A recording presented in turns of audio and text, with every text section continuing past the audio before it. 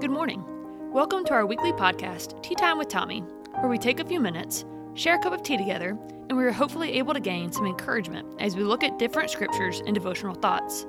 Today's podcast is brought to you by Egyptian licorice tea from Yogi. The great pharaohs of Egypt treasured licorice root for its natural sweetness, rich flavor, and soothing properties. Yogi Egyptian licorice tea combines this delicious herb with an intriguing blend of complementary spices, including warming cinnamon and zesty orange peel. Enjoy a delicious cup of Yogi Egyptian licorice tea for a tasty treat anytime, day or night. So sit back with your cup of tea and let's relax together for a few minutes as we see where this week's podcast will take us.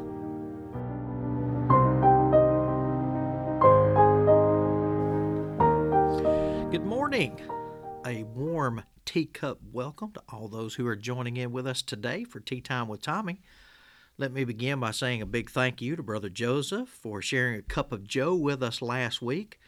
What a tremendous encouragement he drew from the closing of chapter 2 of Hebrews. And who knows where the Lord might lead us as we continue to walk through scriptures together. Hebrews might come up at some point as we share these tea time journeys. But now as we've wrapped up the book of Ruth, and after much prayer and conversation with others, I think for the next few weeks at least, I want us to draw some encouragement from really the greatest thing possible. Certainly studying more of God's Word is so powerful, so enlightening to us, but I want us to look even deeper.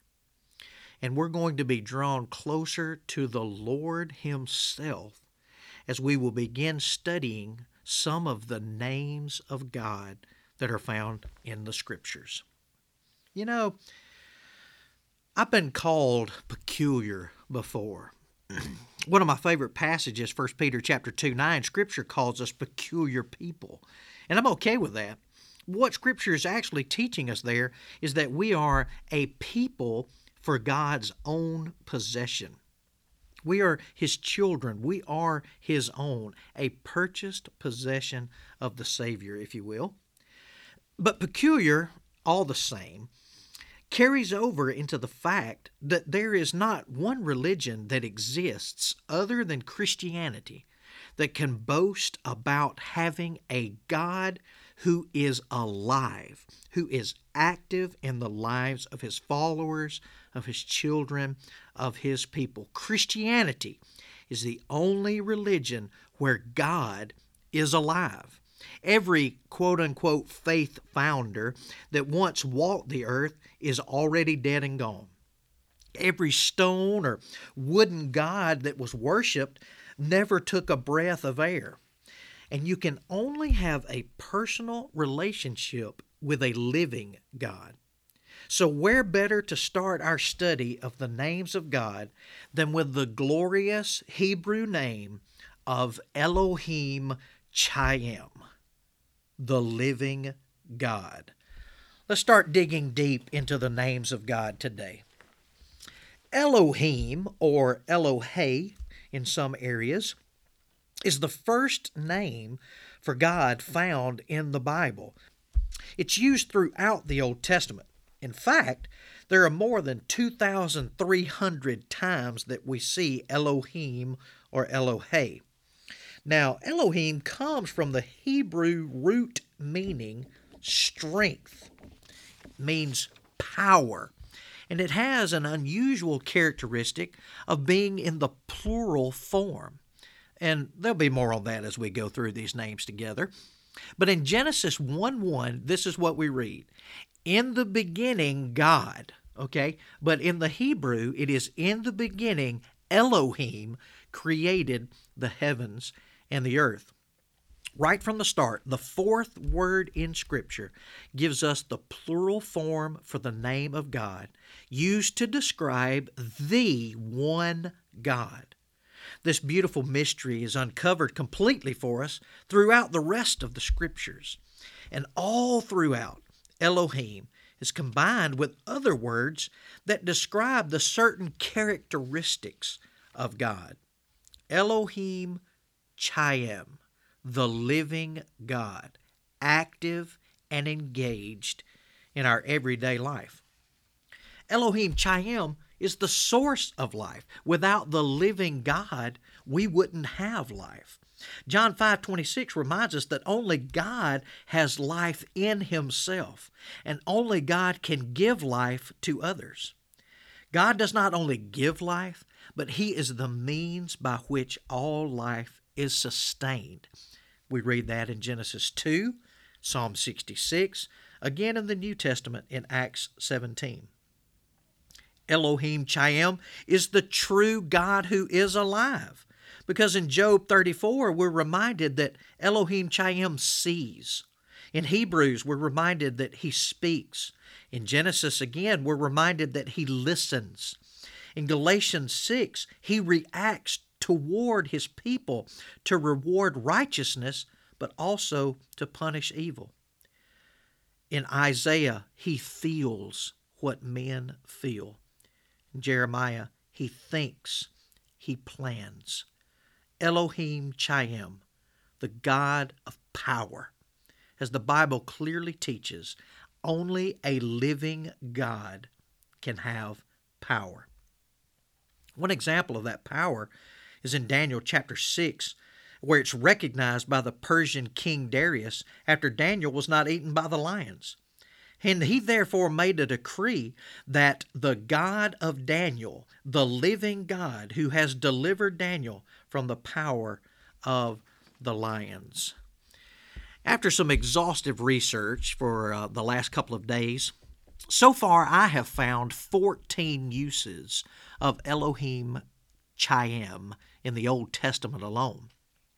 There's one theologian who has said there's 30. I found during some research, I found someone else who said there wasn't quite 30, and then one that said there were more than 30. But again, just in my short time of digging through, I found 14 uses. I wish that I could list them all for you, but I'm not going to take the time to do that today. But we're going to go back to that first use for a few minutes this morning. It's what I'd like for us to read together today. If you have your Bibles, we're going to look in the book of Deuteronomy. Deuteronomy chapter 5. Now, we're going to be looking at where the children of Israel, continuing in the midst of their wanderings, they've just reviewed, so to speak, the commandments that had been given in Exodus 20. And this is their response to Moses. Again, Deuteronomy chapter 5. I'm going to begin reading in verse 23. So it was when you heard the voice from the midst of the darkness, while the mountain was burning with fire, that you came near to me, all the heads of your tribes and your elders. And you said, surely the Lord our God has shown us his glory and his greatness, and we have heard his voice from the midst of the fire. We have seen this day that God speaks with man, yet he still lives. Now, therefore, why should we die? For this great fire will consume us if we hear the voice of the Lord our God any more, then we shall die. For who is there of all flesh who has heard the voice of the living God speaking from the midst of the fire as we have and lived? You go near and hear all that the Lord our God may say, and tell us all that the Lord our God says to you, and we will hear and do it. Now notice, Moses begins with, you've heard the voice. And the people, in their most recent encounter with God, is responding to that and how they feared his presence and are asking Moses to be that mediator. The first verse we read, the whole scene is so awesome that the Lord spoke, there was fire, a cloud, darkness, and his voice, a loud voice. And it made such an impression on the nation of Israel that they then came to Moses in response and said, you speak to God, because we can't handle it when he speaks directly to us. In verse 25, why should we die? If we hear the voice of the Lord our God anymore, we shall die. Well, that fear, that power of hearing his voice in the darkness, seeing that fire, that cloud, the Mount Sinai experience was not one of that sweet fellowship with God, but it was a message that was, God wasn't saying, come unto me, but saying, stay away, for I am holy and you are not, as they interpreted it. And so they came to Moses and asked him to be that mediator, that intercessor, if you will. And certainly, as children of God today, we know that Christ came as our intercessor. Verse 26, again, for who is there of all flesh who has heard the voice of the living God speaking from the midst of the fire as we have and lived?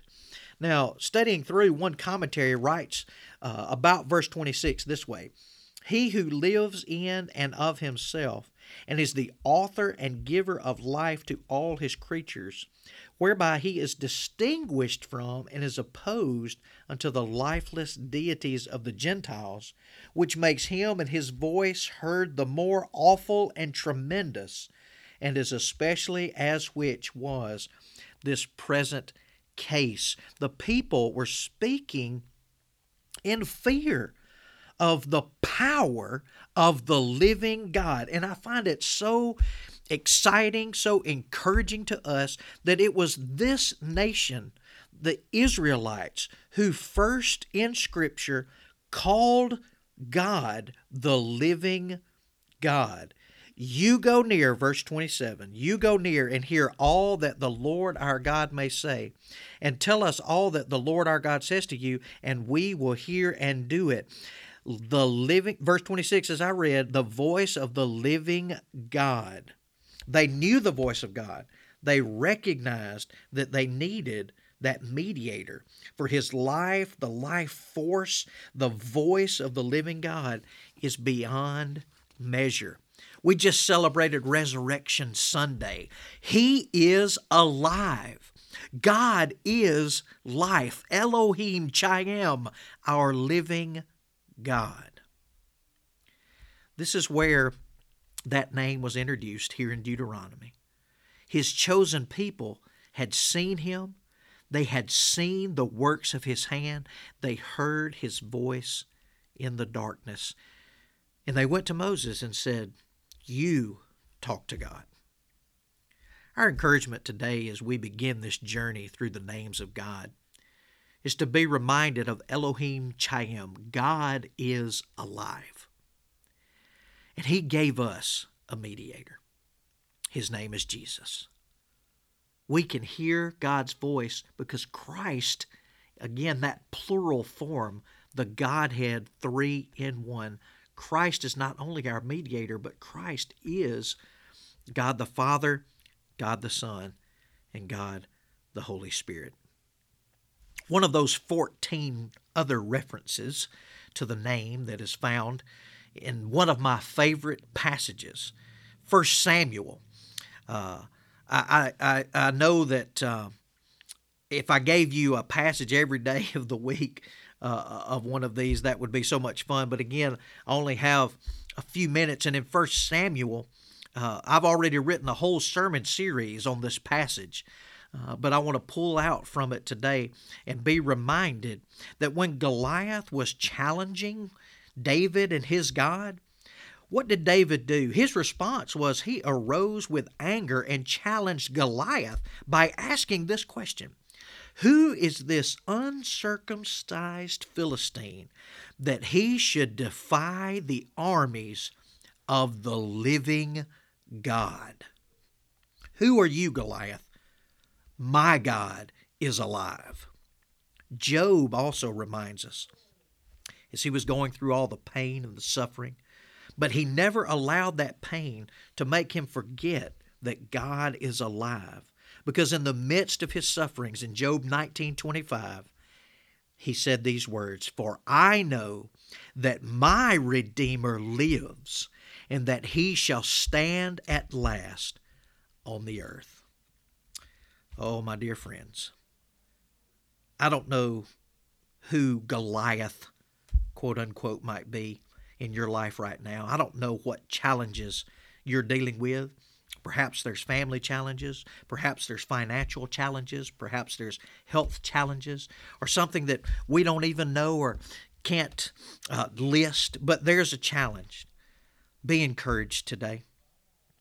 Your Goliath will fall because of Elohim Chayim, our living God. Thank you so much for joining us on this week's podcast. I don't know about you, but I am so excited for this new series exploring just some of the names of God. Through his names, we learn more about God's character. The living God. God is alive, and therefore he has power.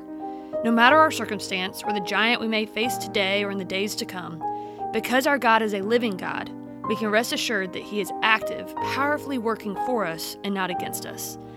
Elohim Chaim, what a beautiful name it is. We look forward to spending time with you next week, but until then, may your cup overflow with his blessings.